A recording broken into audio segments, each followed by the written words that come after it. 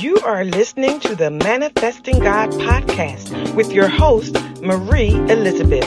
This podcast will uplift and thrust you into the manifestation of the promises of God in your life.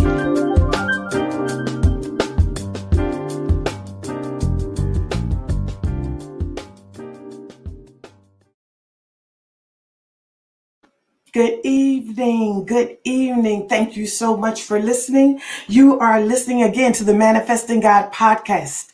I am your host, Prophetess Marie Elizabeth. Thank you so much for joining me on this Monday evening. Let me tell you something. God is doing great things. And the fact that God would even take his time and talk to us and walk us through in this season to this place that we've never been in, I consider God a great, mighty, merciful God for even taking the time out to explain to us what he's going to explain to us tonight, what it is he desires of us. Now, listen, y'all that know me know I'm the notes person. I like to quote God verbatim. But can I tell you, I got sticky notes all over the place because God is speaking, and he was speaking so fast and so clearly as to what he requires of us right now.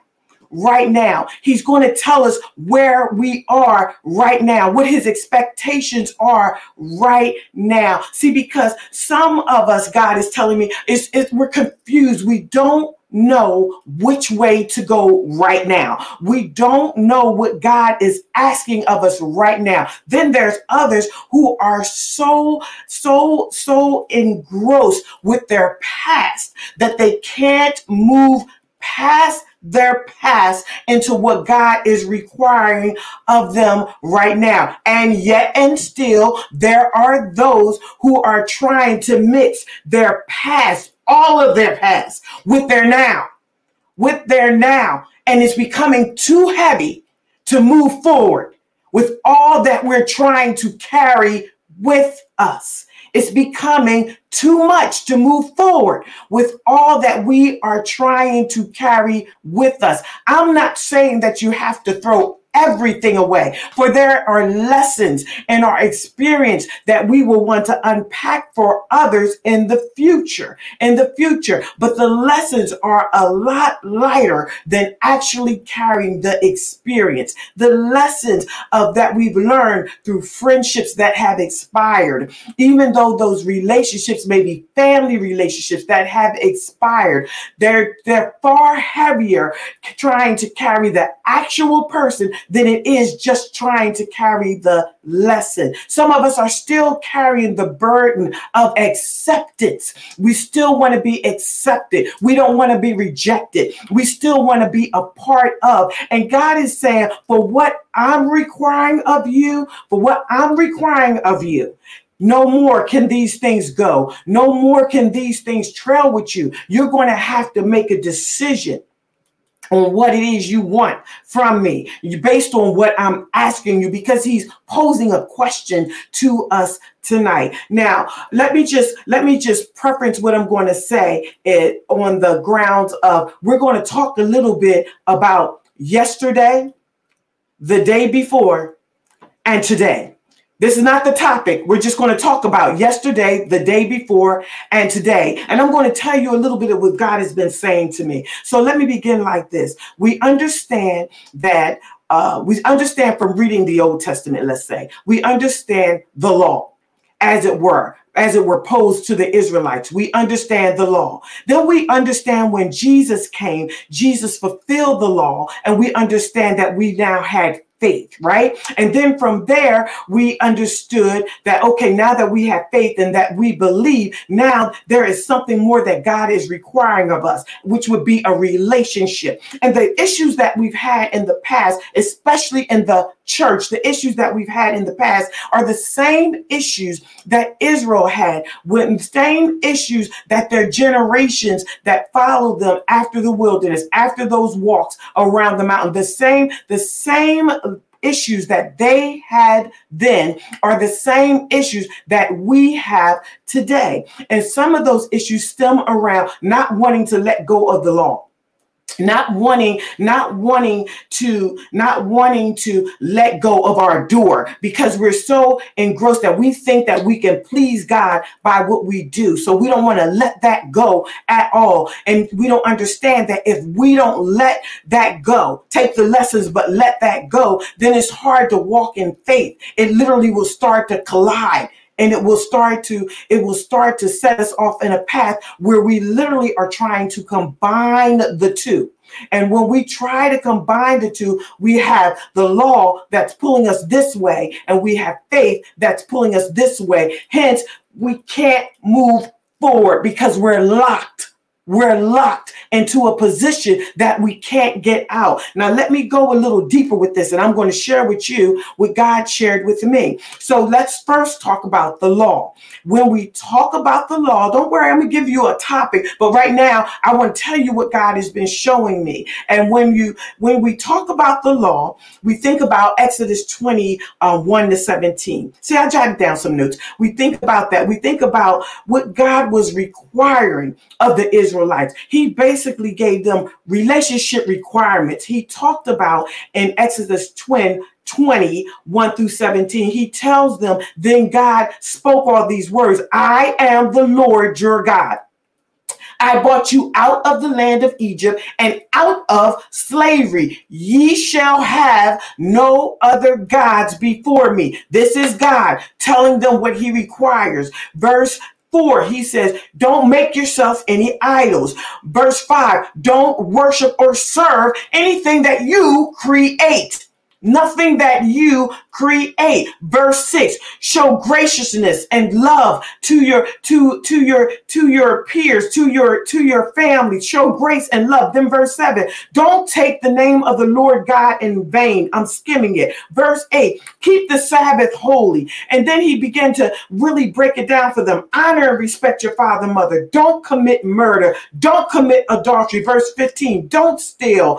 Don't give a false testimony. Don't covet. Don't try to take things that are not yours. He literally gave them not only the rules for his requirements of a relationship with him and how to respect him, but he gave you the rules of engagement, just engagement in life. This is how you're going to make it. This is how you're going to be able to move forward. This is how you're going to be able to move forward in life and in relationship with me. And then I thought of Deuteronomy 28:1-6. And he began to tell them in verse 1, if you diligently listen and if you obey the voice of the Lord your God and be careful to do all the commandments, all that I just listed, you will be blessed in the city. You will be blessed in the field. The offsprings of your body, they will be blessed too. They will be blessed too. So now we're talking about generational blessings based on my obedience. The generations that come after me, they will be blessed too. My seed will be blessed. I walk in, I come out, I am blessed. Now, when we think about the law, it's very important that we understand its point. What was it for? What did it do? How did it help? How did it hurt? So that we don't repeat the mistakes that Israel repeated. Now, we understand today, or if not, I'm about to tell you, because I'm telling you what God told me. The law was a form of discipline. It was a form of discipline. It gave the Israelites, it gives us a reference point, a disciplined reference point. It helps us to understand not only what God requires of us, but really what we should require of ourselves. If God is telling us, do not steal, do not covet, don't take what doesn't belong to you, then theft is off limits to us. So it gives us a point of reference. It gives us a point of discipline. And I'm just going to skim over these, and then I'm going to go into a deep dive and give you more information. So when we think about the law, I know most of us that know the Bible, we immediately think of Moses because of the laws that God handed down through Moses. And Moses was like an I'll say an executioner, but not, he enacted the law. He enacted the law. He made sure that the people understood and followed what God required, much like some of our parents when we were younger made sure we understood the laws, the rules of the house, the rules to humanity, what we were allowed to do, what we were not allowed to do, and what was the punishment if we disobeyed the law. So we look at the law today and we understand the law to be a form of discipline, a form of discipline. So then from there, the law, right? So we just got done the law, just a brief overview of the law. Now let's talk about faith. And I can tell you literally, I have a chart. When he was saying it, God was saying to me so fast, I literally drew a chart. So I have arrows going from law to faith. So when I got to faith, we talked, God showed me, we talked because I'm telling you, God explained it to me just real clear. And we had a conversation about it because I wanted to understand exactly what he wanted me to tell you. So when we talk about faith, we think about Matthew 5:17, where Jesus Christ came to fulfill the law. Verse 17 in Matthew 5, and I'm in the Amplified version. It says, "Do not think that I came to do away or undo the law of Moses or the writings of the prophets. I did not come to destroy them, but fulfill them." So that tells me, Maria, don't throw away the entire law. Don't throw away everything that Moses taught, that God gave Moses, because that is my foundation. That is my discipline. Stick with me. I'm going somewhere. Verse 18 says, "For I assure you and most solemnly say to you, until heaven and earth pass away, not the smallest letter or stroke of the pen will pass from the law until all things which it foreshadows are accomplished." So the law will not pass away. And guess what? Until I accomplish it. Until I do the disciplined act that it requires of me. I must fulfill it. Jesus came to fulfill it. Are we not made in Christ's likeness and the likeness and image of God? Do we not have Jesus as a pattern to follow? So we must remember the disciplines of the law. And we're going to talk more. Stay with me. I am going somewhere. So when we think about that, when we go from that, I go to Galatians. And I go to Galatians 3:24 and 25. I'm just explaining faith.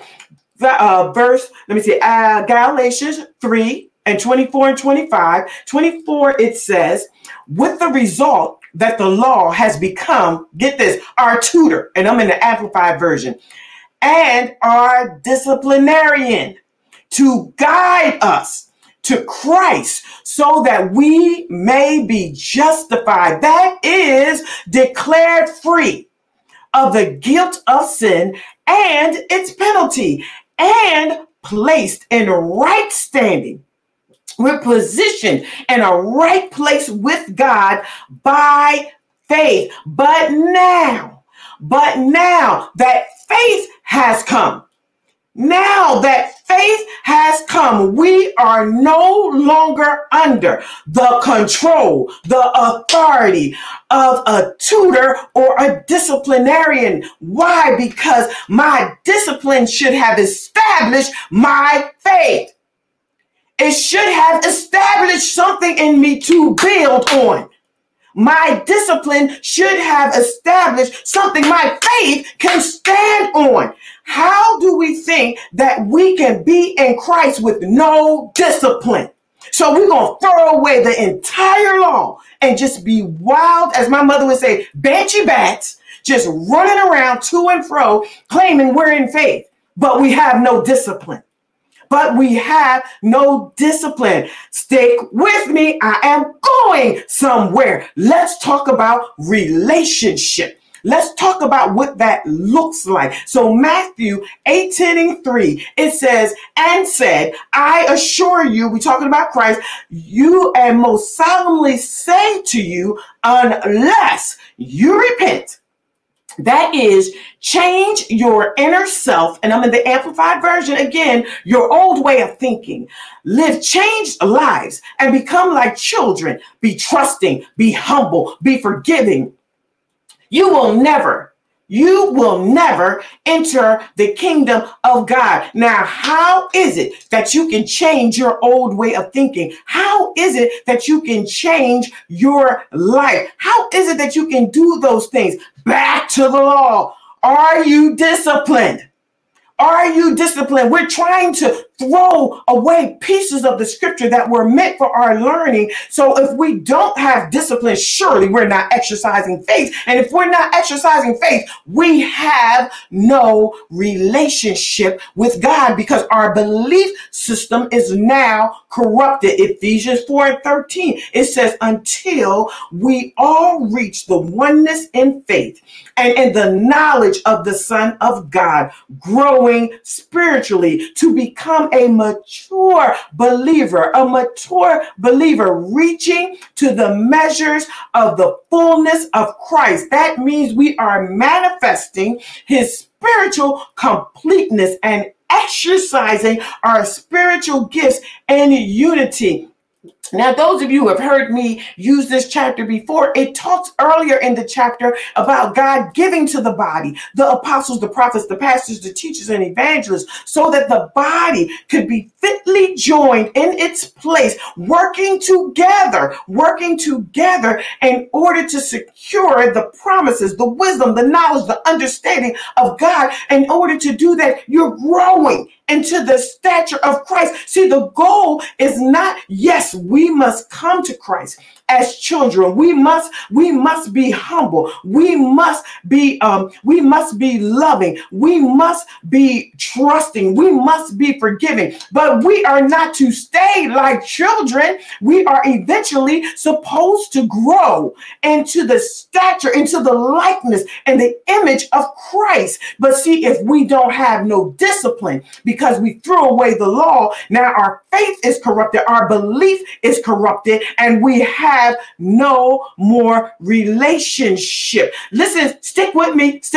When Jesus came to do away with the law, when he came to fulfill the law, receiving Jesus and salvation required faith. Simply, one is required to believe that Jesus is the Son of God and that his birth, his life, his death, his resurrection signifies and is evidence of the gift of eternal life. The law is not fulfilled through faith. The law is fulfilled through Jesus Christ, but the law does provide to us a discipline that is needed and applicable to our faith, because once we believe, it is through that discipline that we are able to live out and share what we believe. See, we're not getting the first principles. We're throwing away the first things. We think we can do whatever we want because we believe God. We think we can do whatever we want because of the grace of God. But God has set that thing in order in the Old Testament through Moses as to what he requires of us. The New Testament, the Ten Commandments are still alive today. If I don't believe they're still alive, go steal. Go steal and see if the law that's for the lawless don't meet you there. If you don't believe the Ten Commandments are still true today, go commit adultery with some woman or some man's spouse and see what bullet has your name on it. If you don't believe that the law is for the lawless, okay? What God is doing right now, what God is trying to do right now is what? Propose. He's trying to propose marriage. But he can't propose marriage to someone who is undisciplined and is not committed. Much like today, it can't happen if we're not disciplined and committed. Why? Because marriage, relationship takes discipline. It takes commitment. It takes faith. It takes faith. An eternal relationship with him is what he's trying to propose to you today. We don't hear it as much as we used to anymore. But let's be clear. Jesus is coming back. He's coming back. He can't come back for a bride that is not prepared to accept his proposal. When Jesus Christ came, he fulfilled the law. Activating faith is not always easy then. For those who don't understand the foundation on which your faith is built, is displayed, the discipline. The discipline. Why? Because when we saw then what we see today, the same thing we see today, rather than fully walking in faith. This is what they did then. Rather than fully walking in faith, they attempted to combine the law and faith. More law than faith. Because they couldn't understand Jesus, and they couldn't understand that he was a human being and fully a human being and fully a spiritual being. They couldn't grasp, some couldn't grasp that he was the Son of God. They couldn't grasp that. They couldn't wrap their mind around how that could be true. So what happened is they would try to operate literally in both of them. Try to enforce the law, but follow Jesus too. You cannot do them both. You cannot do them both. Yet discipline is required to follow Jesus. Discipline is required to follow Jesus. Again, we cannot go doing whatever we want to do and then call ourselves in faith. We must evolve. We must prioritize the now over the previous. We must prioritize the now over the previous. We must prioritize the now, and we must understand what role our past plays in our today, so that we can drop the load, the extra burdens that are actually besetting us. They are besetting us.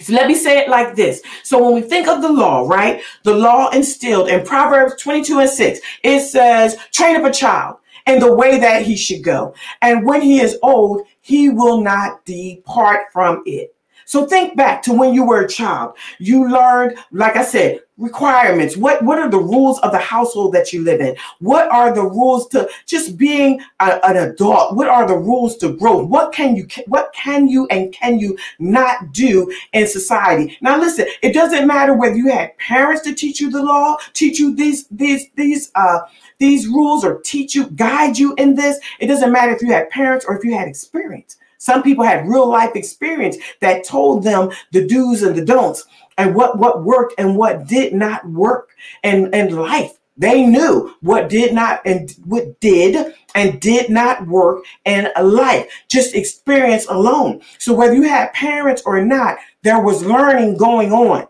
as you were growing up. And some of us miss some of the lessons. I often, sometimes I'm talking with my daughter and we're talking about, what she's doing here. And she talks about the different type of people she comes in contact with. And I explained to her one time, I said, listen, you have to understand, I said, adults are nothing but children with experience. Some of us are nothing but children with experience, with life experience. Now, if we're smart about it, the life experience will mature us.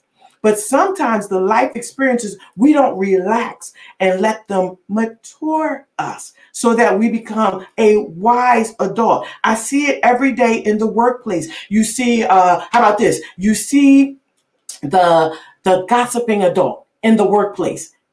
And I tell my children, I said, that is nothing but a child that used to tattletale as a child and nobody ever punched them in the mouth. Nobody ever let them know that's not good. That won't be appreciated. So they're adults and they're still gossiping and talebearing because they never got punched in the mouth. See, they never got the lesson. They never got the lesson. So we don't ridicule. We teach them the lesson, whether it be by conversation, which sometimes it's hard to teach an adult a trick. I don't want to say that. It's hard to teach an adult sometimes a new thing.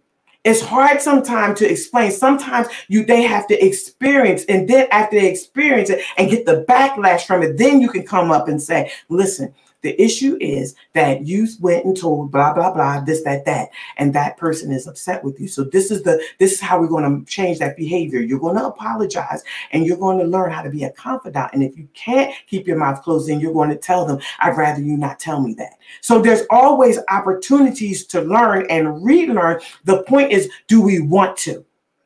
Do we want to? Because I'm telling you, there's some lessons in the Old Testament, in the law, that some of us are leaving behind, and we need to pick those up because we're undisciplined. We're undisciplined, and we think that we are walking in faith, and we are not. So as we mature, if we have learned the lessons, if we have learned the do's and don'ts of society, if we have learned the rules to managing a household, managing our children in a household, explaining to them the do's and the don'ts of life, understanding just simply how to interact and have relationships. If we have learned all those things, if we have learned the law, if we have learned that, as we mature, faith will begin to manifest as we mature. 1 Corinthians 13, 10 and 12. In the King James Version, it says in verse 10, but when that which is perfect is come, then that which is in part shall be done away.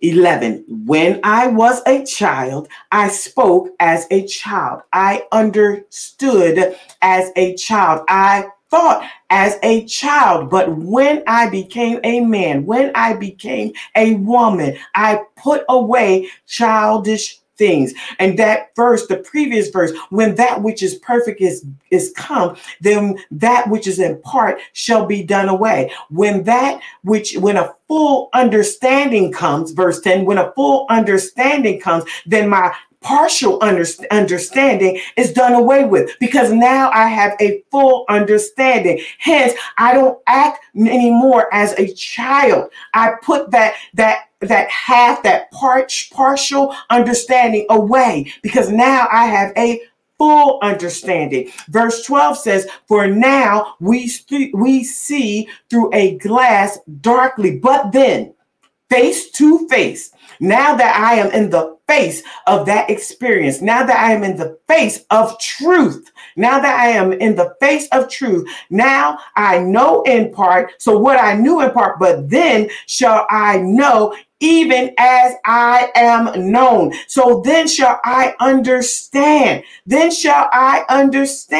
Because now I can comprehend it as an adult. As we mature, we are to take what we have learned and we adapt it. This is the automatic thing. As we mature, we take all the things that we have learned and we adapt it unknowingly, unwittingly to our choices and to our beliefs. We do this subconsciously. Anything that I've learned as a child, automatically as I grow and I begin to understand more things, the thing that I learned, it becomes submissive. It must adapt to my choice. It must adapt to my choices. It must adapt to my new beliefs. It must adapt. I think about here the things that I was allowed to do as a child and some things I wasn't allowed to do as a child. I grew up in a home where my mother felt like young ladies should be formally dressed. So, for example, I wasn't allowed to wear sneakers.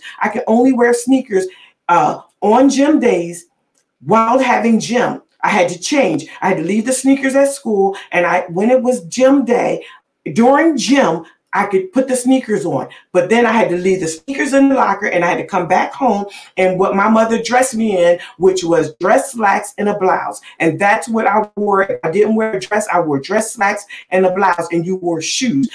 She did not allow me to wear sneakers. Now, as I got older, As I got older, did I not wear sneakers? I adapted the sneakers to my choice. So then the sneakers became something I wore in the gym.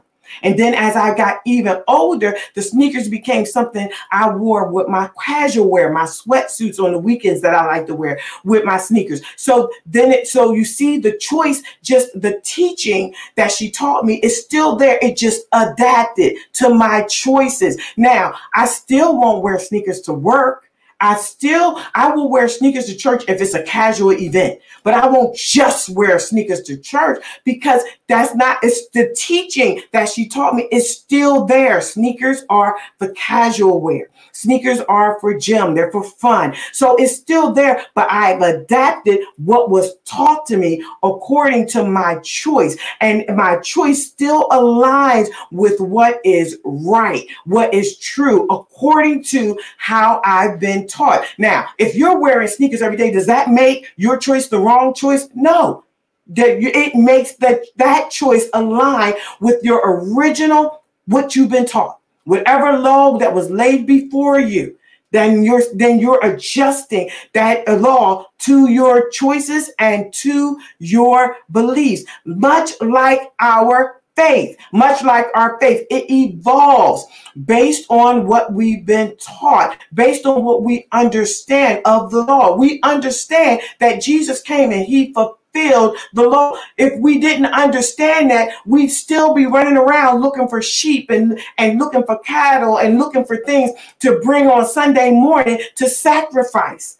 We'd still be doing that if we didn't understand that Jesus was the ultimate blood sacrifice. Some of us started out, when we think about faith, we started out in Sunday school. We learned of God. Then faith came and we began to believe God. And as we became to know more about God and have experiences in God, have life experience, we grew and we came to trust God. So the one Sunday school lesson evolved into a full trusting of God. Why? Because it was coupled with experiences, life experiences. It was coupled with maturity and things that we came to learn. Much like our relationship with each other, it evolved.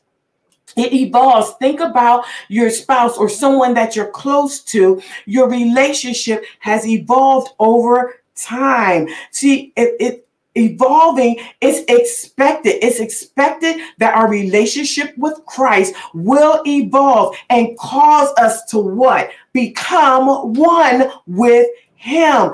A marriage. We're trying to get to a marriage. Come on, let's be clear. In the earth, there is no man that wants to date a woman or a young woman forever. The key is man, not boy. There is no man that wants to, I'm not talking to the boys. There's no man that wants to date a woman forever. Ultimately, he wants her to be solely committed to him, solely his. So he takes her out.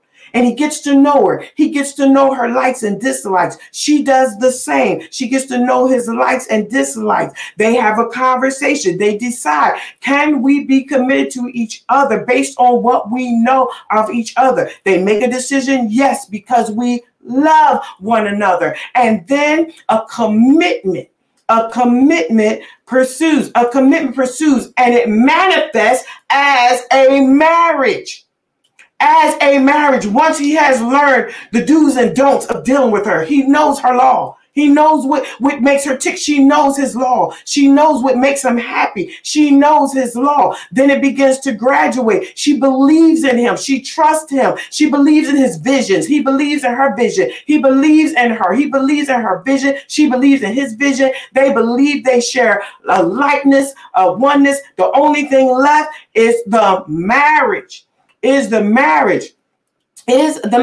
So he gets to this place he wants the singular. The man gets to the point where the singular goal then becomes marriage, making him completely yours alone. This is where Christ is trying to get with us. I want to make you mine alone. I want you to be my bride alone.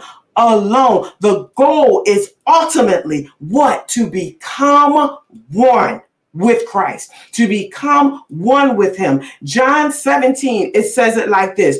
These words spake Jesus when he prayed. He lifted up his eyes to heaven and said, Father, the hour is come. Glorify thy Son, that thy Son may glorify thee. Verse 20, neither pray I for these alone, but for them also which shall believe on me through the word. Then you skip down to verse 21. He says, that they all may be one, as thou, Father, art in me, and I in thee. They may be one in us. Jesus is praying to God, I want them to be one in us, that the world, why? There's a purpose, so that the world can believe that you sent me. Can you please make them one with me and one with us, so that the world can believe that you sent me? Verse 22 says, and the glory which thou gavest me, I give it to them, that they may be one. So for those of you who want to celebrate the glory of God upon your life, if you want to properly celebrate the glory that God has put on your life, then you will be a disciplined one, walking in faith and oneness with your sister and brother. All the glory on your life, and you can't agree with nobody. All the glory in your life, you can't walk with nobody. All the glory in your life, and you can't walk with your sisters and brothers in Christ. I submit you don't have any glory on your life. I submit that you don't have any faith and that you have no discipline. You can't walk with your brothers and sisters in Christ, but you have faith. You can't walk with your sisters and brothers in Christ in oneness, but the glory of God is upon you. Come on, God, Jesus now, we're talking about Jesus. He is praying to God and telling God, can you make them one with me like I'm with you, and then make them one with us?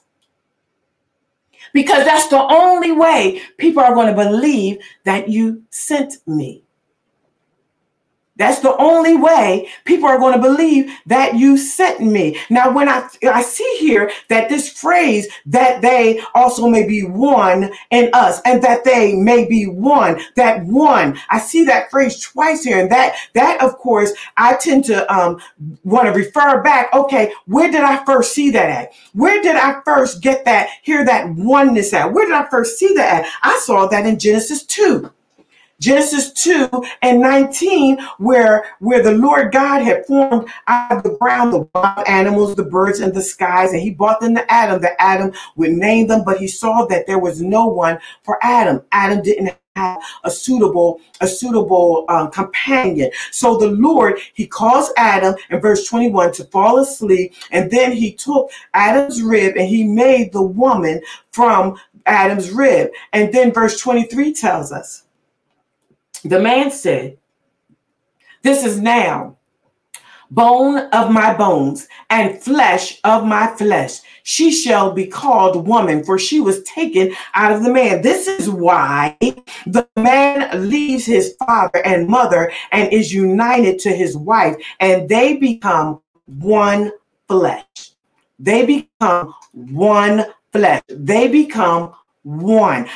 I thought when I saw that, and I saw the one, I couldn't put a name. I couldn't get the name. What are you requiring out of us, God? And he said, I'm trying to marry you. I'm trying to propose, but there's such a long line in front of me of all the others you have accepted that you can't even see me on bended knee. You can't even see me reaching for you, trying to make you one with me. See, if we've understood the need for the law correctly and have been able to comprehend faith, we indeed have become one flesh with Jesus Christ when he walked on the earth. Why? Because he was a disciplined one. He was a disciplined one. So if we have that discipline, that level of discipline, if we have faith to believe that God is who he said he is, he sent his son, Jesus, first. Now we're at least to the point where we're walking as Christ walked. So we at least are becoming one in the flesh. When Christ walked in the flesh, we are at least becoming one with him. But God has said, I need you to step it up, because in order for marriage to occur with me, I'm looking for an eternal love. I'm looking for an eternal love. And that only comes by the Spirit, only by relationship. We discipline our flesh and we walk in the power of God. Now, for a relationship, a marriage, we must be one with Christ as he is one with God. That will require spiritual relationship, which today for some of us has not yet fully manifested, because we are resisting.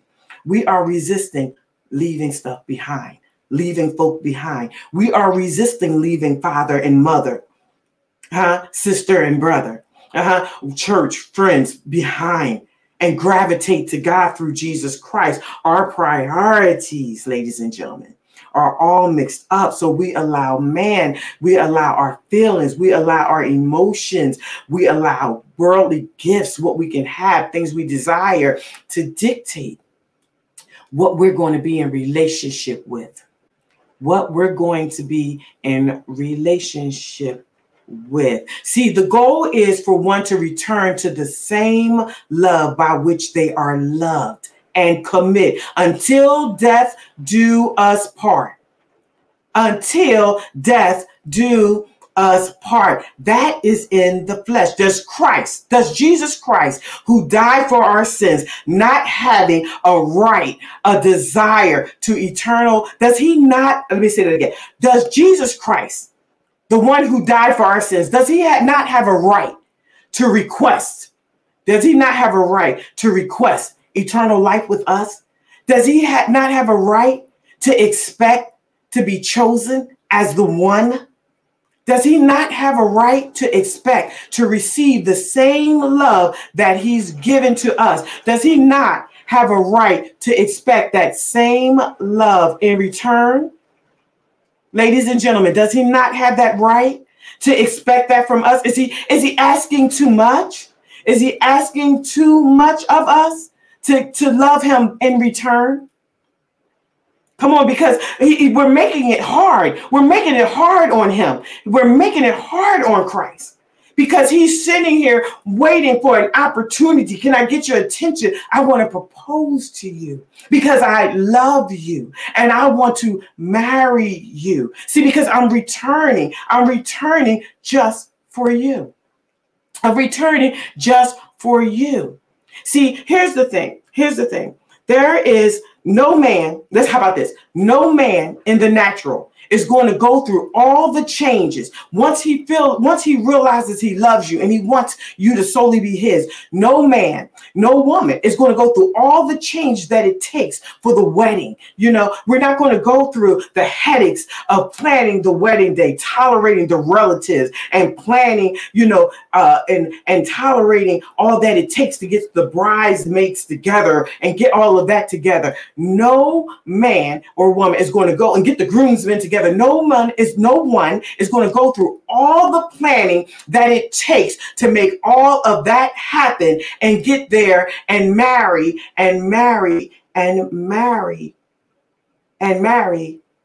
the bridesmaids. No, they're going through all of that because they want the bride. They want the bride. They don't want to marry what's hanging around the bride. They don't want to marry what's in the bridal court. They want the bride.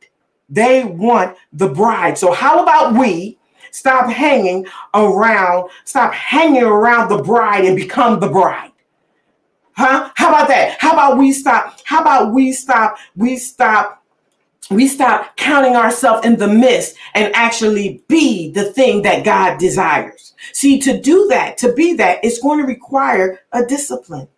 It's going to require a discipline. It's going to require a faith. It's going to require faith. But the eternal gift of love that you receive in return,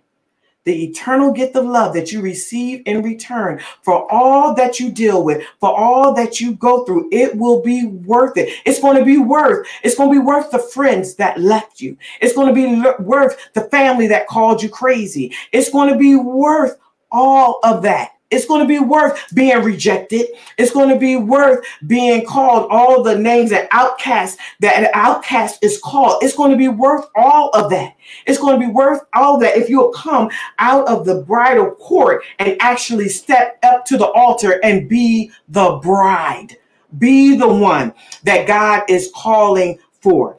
Be that person. See, the price is a discipline applied to your faith that can manifest a relationship with the Lord Jesus Christ. Ladies and gentlemen, it's time for us to get married. It's time for us to enter into a relationship with Christ. See, because if we understand the law, then we have the discipline. If we understand the faith, understand faith, then we understand that Jesus fulfilled the law already. Then we understand relationship, and we're not going to court forever.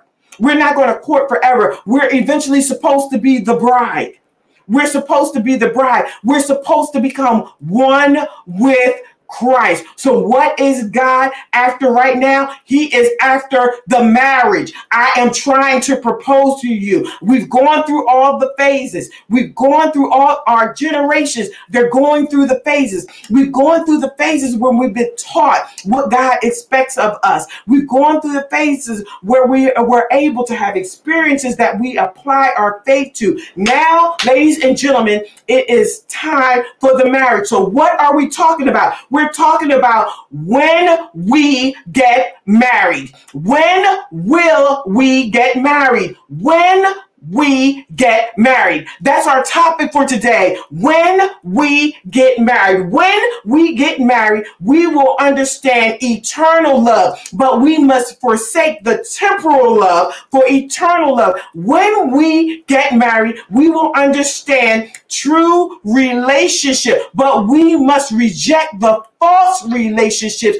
before we can enter into the true relationship. When we get married, we won't have a desire anymore for the idols, the things that we create, the situations and the circumstances that we create. We will want what God has already promised to us in eternal life. When we get married, we will be clear on relationship required. We will be clear and we will put aside that which does not align with Christ. When we get married, we won't be suffering from spirits of rejection because we'll understand that we eternally accepted. So we won't be begging mother, father, sister, brother to love us and to receive us into their home, into their dinners. Why? Because we are sitting at the table with Christ and he is serving us himself when we get married. But we must decide.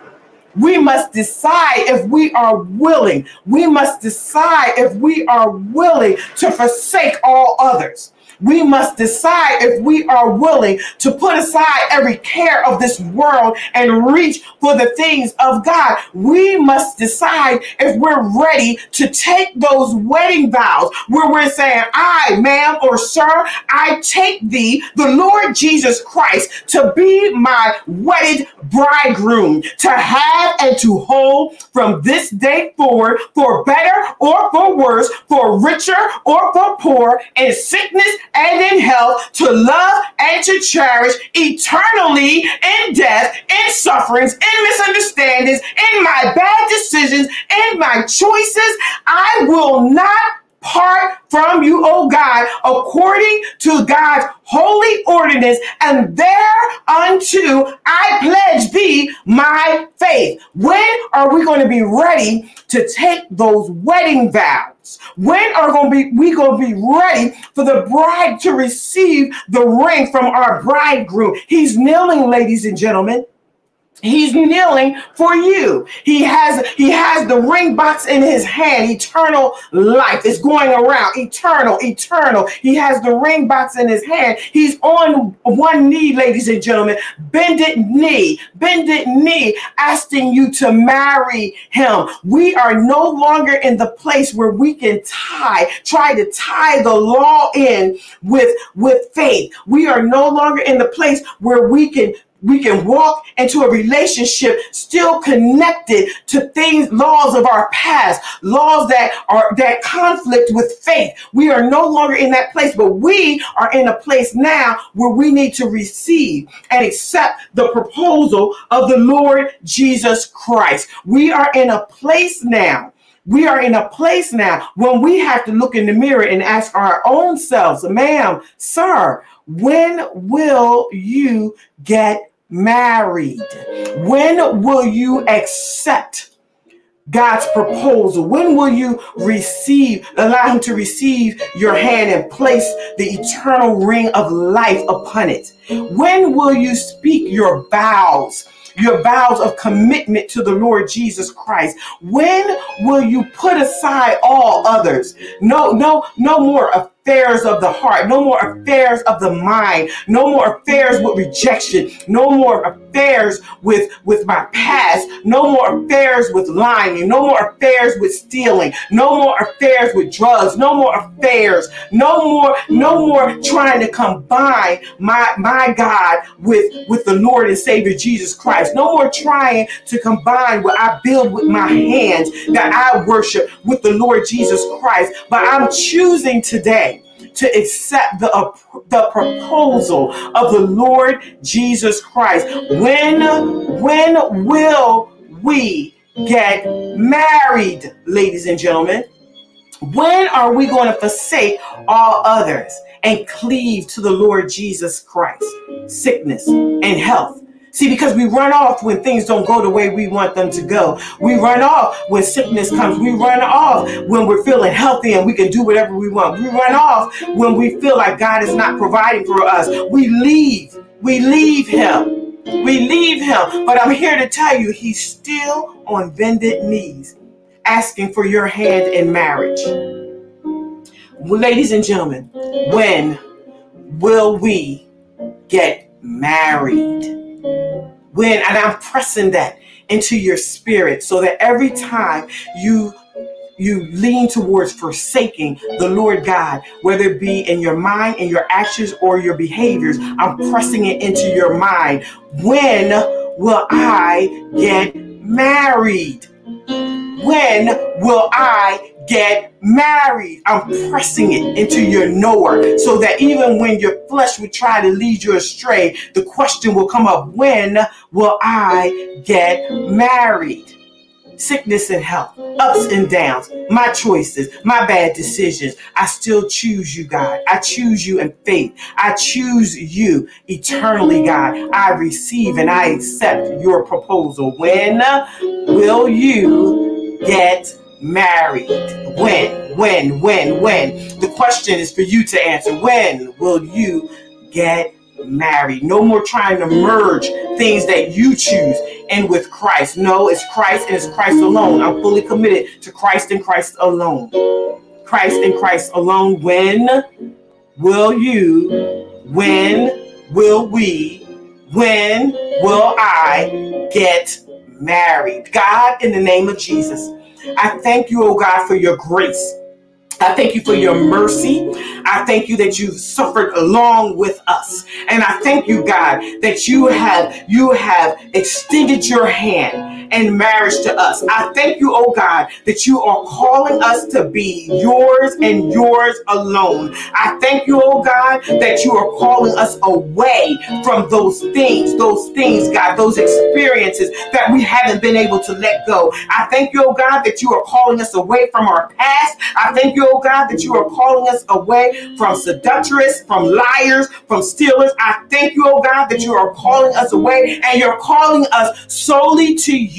You're aligning us solely to you. And I thank you, oh God, that you are our Savior, our Lord, and our deliverer. And you have kept your word. You have promised never to leave us. You've promised never to forsake us. And through everything, oh God, your pathways for us, you have still made clear that we can see you with your hands extended towards us, proposing marriage to us, proposing eternal relationship with us. When will we get married? We choose you now, Lord God.